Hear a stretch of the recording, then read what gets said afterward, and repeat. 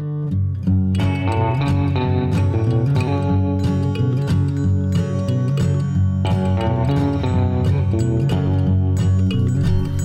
this is Brendan, and thanks for listening to the Collect Call.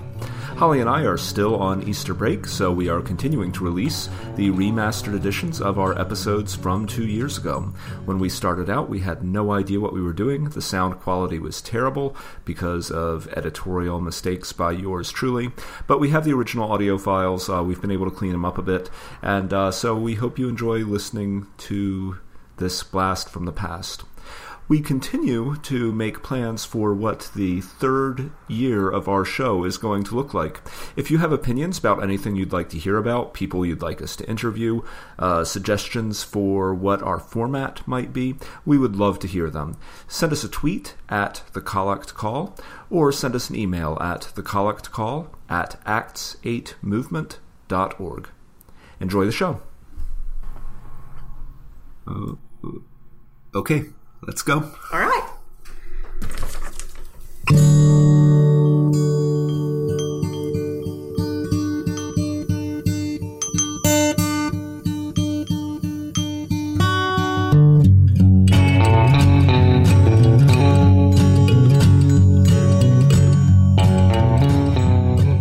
Welcome, everyone, to the Collect Call. This podcast is an offering of the Acts 8 Moment, proclaiming resurrection in the Episcopal Church. And we are coming to you live from Bexley Hall Episcopal Seminary, where Brendan and I are at the Acts 8 core team gathering. Hooray, Welcome. this is so exciting. I know! We always do this over Skype or Google Hangouts, so it's fun to be in the same room. So let's do some quick introductions. I'm Holly Powell, and I'm a member of the Church of the Holy Trinity in Georgetown, Kentucky. And I'm Brendan O'Sullivan Hale, and I am a member of the Episcopal Church of All Saints in Indianapolis, Indiana. So the Collect Call is about the prayer that occurs towards the beginning of each service in the Episcopal Church on Sundays. And it's a prayer that changes every week. And we started this collect as a way of reflecting and diving deep into those prayers, which often have a way of blowing right past us. Now, collect is a kind of funny word. We don't really say it in the rest of our day-to-day lives, but it's spelled like collect, such as you might collect vintage postcards or eccentric friends. Awesome. And we have some really exciting news to report. Because of your wonderful feedback, we are going to be continuing this podcast past Easter. So we're really excited for that, and hopefully you guys are too. I'm excited. Well, why don't we dive right into it, Holly, and let's get into the collect for the fifth Sunday of Easter. Will you read this for us? Sure. And if you are following along in your Book of Common Prayer, it's on page 225. Almighty God, whom truly to know is everlasting life, grant us so perfectly to know your Son, Jesus Christ, to be the way, the truth, and the life, that we may steadily follow his steps in the way that leads to eternal life. Through Jesus Christ, your Son, our Lord, who lives and reigns with you in the unity of the Holy Spirit, one God, forever and ever. Amen. Amen. That is a really hard prayer to read. There's lots of bizarro clauses in there. And actually, Holly, it's so hard to read that you said steadily when it says steadfastly. Ugh. I don't think God accepted your prayer just now. Sorry, God.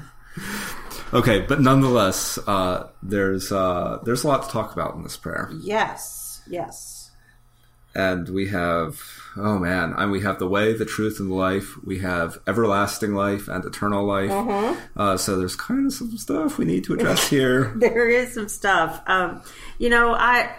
You guys, if you've listened to these podcasts, you know I'm kind of a word nerd. So I was trying to figure out if there was a reason that the two different, if that both everlasting and eternal were used, if there was some kind of minimal distinction between the two. And you all listening at home may be able to tell me better, but my good friend Merriam-Webster informs me that they are, in fact, synonyms, and when you look up everlasting in the dictionary, its definition is eternal. So it does seem like they are just repeating the same thing.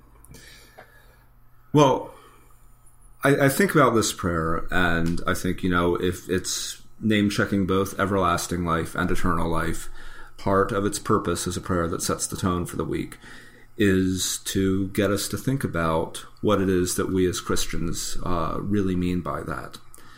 And, I've referred to this on the podcast before, and you know it, Holly, is that this is something that's been on my mind a whole lot recently.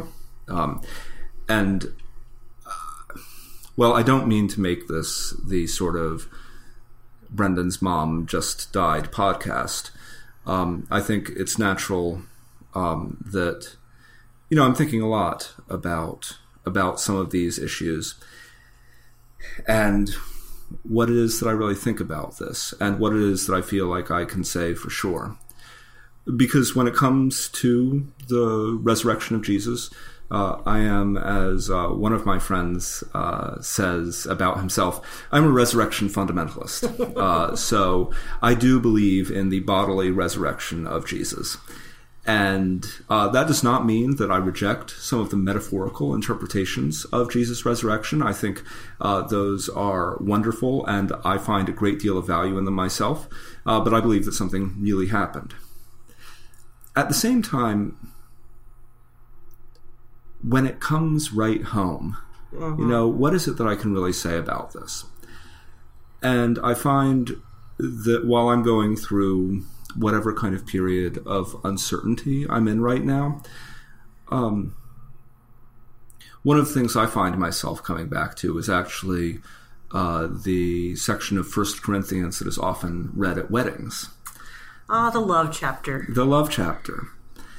The love is patient, love is kind, and so on. But it goes on to say that love never ends. Mm-hmm. And so while, in an earlier podcast I said that the afterlife is not a big part of my spiritual life, it's not that I don't believe in the afterlife or that I have specific beliefs about the afterlife, but I regard a lot of that as speculation. What I do find is that what I can say with some measure of certainty is that I believe that love is eternal. And so, to whatever end I come, or my mother came, or to the heat death of the universe, although actually I believe that's not the prevailing cosmological wisdom, that the love will survive. And so that's where I'm finding my eternal life stuff right now. No, I think that makes a whole lot of sense, and quite frankly, it's pretty impressive that you've gotten to this point at this time when I'm sure that things are uncertain and unclear. So, for me, thinking about this kind of brought me into a little bit of a heavy place as well.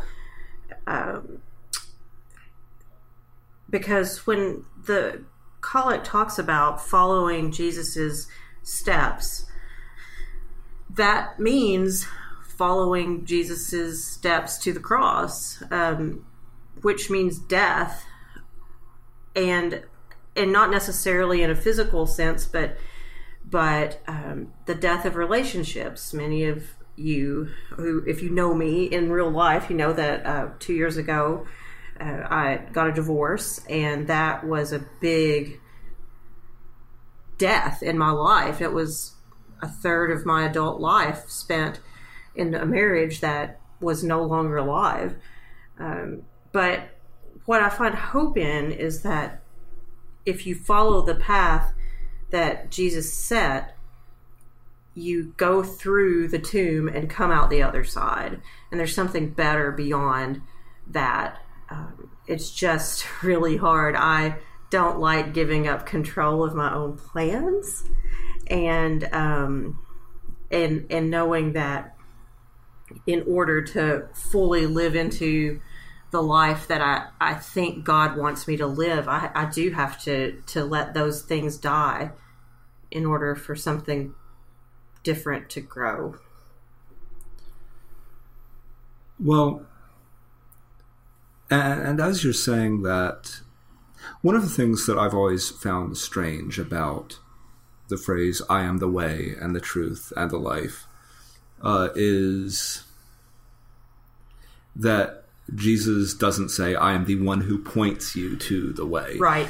I am the one who points you to the truth. He says, I am the way. He is identifying himself as the way, which is a little weird for kind of a person to be a road or a path. I think, we've talked a little bit about identity on this podcast previously. And this is pretty powerful for me if we think about sort of some of our sacramental theology in the Episcopal Church.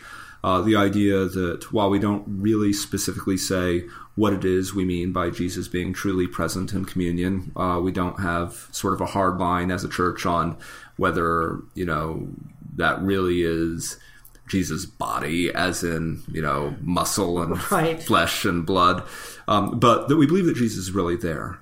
And the idea that when we take communion, we replace a part of ourselves with the body of Christ, and we take on Christ's identity. That's something that helps make sense of this to me. Yeah.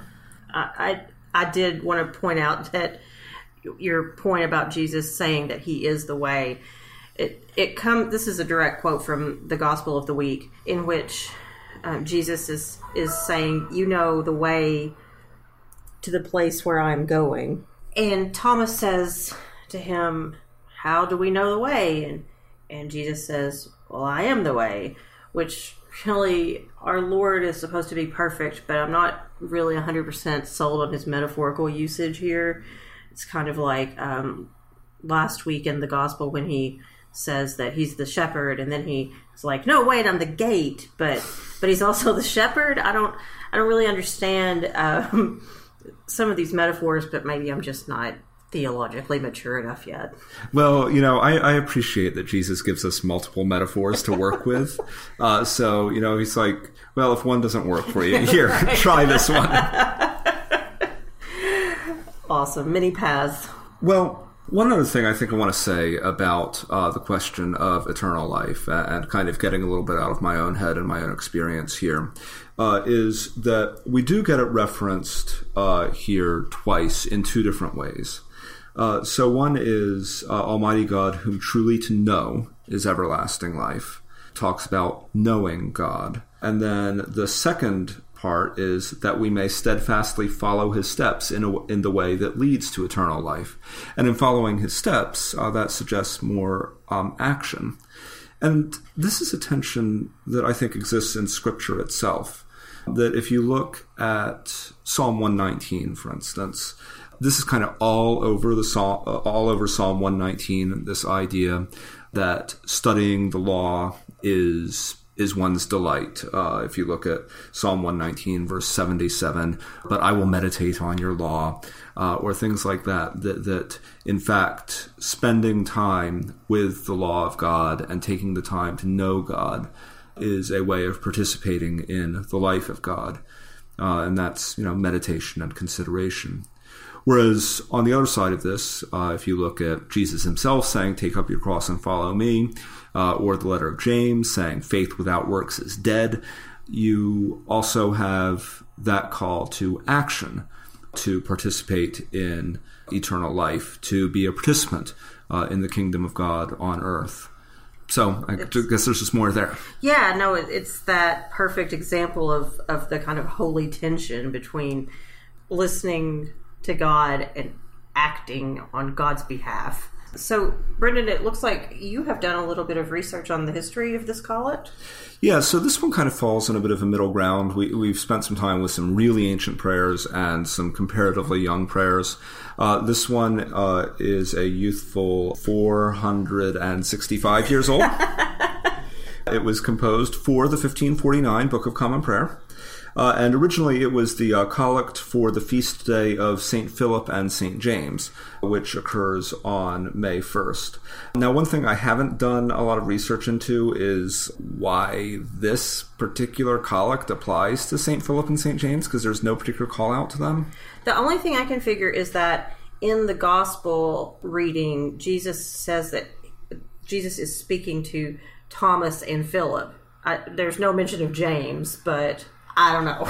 Well, a lot of these apostles really only show up in that they get named, and they don't get to do anything else. So I guess that's as good as it gets.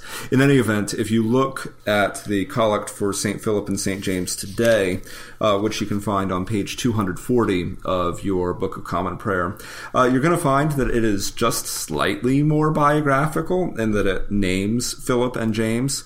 But since the Gospels give us barely any other information about them, it says, Philip and James gave them grace and strength to bear witness to the truth.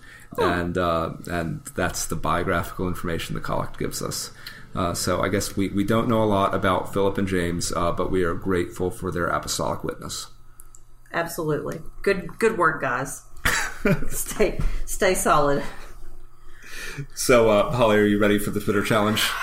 I'm ready. I was really excited that out on the Acts 8 Moment blog, I was declared the winner of the third Sunday of Easter's tweet challenge, so I'm pretty pumped about that. You were, but I have to tell you, I actually know the person who declared you the winner, and I feel so betrayed. I mean, she can't help. She needs to be honest. We're talking about the Lord. True. And a good friend tells you the truth. Right. Okay, so this one is weighing in at a solid 123 characters, and it is, "O God, help me follow in your Son's footsteps so that I may better understand the path he has set for me. #Easter5, #collect." That's quite good. Thank you. So mine is in line with I suppose I would call it a weak form understanding of eternal life, which is kind of where I'm at these days. Perhaps not as cheery as some of my previous tweets, but whatever. So mine is, "O God, grant that by following you, I may find my place in the unending line of your saints. #Easter5. Perfect. So that pretty much wraps us up for this week's Collect Call. We do have some more exciting news, if you guys can stand it. We have our very own Twitter page now, so you can tweet to us at the Collect Call, or you can send us an email at thecollectcall@acts8moment.org. For those of you who prefer not to expose yourself to the Twitterverse. Exactly. And really, I can't blame you. You can also find Acts 8 Moment, which is the organization we're both affiliated with, at acts8moment.org, facebook.com/acts8moment, and again, that's the number 8, or on Twitter at acts8moment. And we would love it if you enjoy this podcast, if you would spread the word about us. Give us a shout out on Facebook or Twitter, or leave us a review on iTunes. And we'd love to give a shout out to somebody who has been a fan of ours. St. Barnabas Episcopal Church in Bayview, Ohio, has been retweeting our posts on Twitter. Thank you so much, St. Barnabas. That's so cool. Our theme music is Let All Mortal Flesh Keep Silence by Aaron DeVries, distributed under a Creative Commons license. Find more of Aaron's music at badgerland.bandcamp.com. We hope you'll join us next week, where we'll be exploring the collect for the 6th Sunday of Easter. Happy Easter, everybody. Happy Easter. Let all mortal flesh keep silence, and with fear and trembling stand. Ponder nothing earthly minded, for with blessing in his hand, Christ our God to earth descended, our full homage to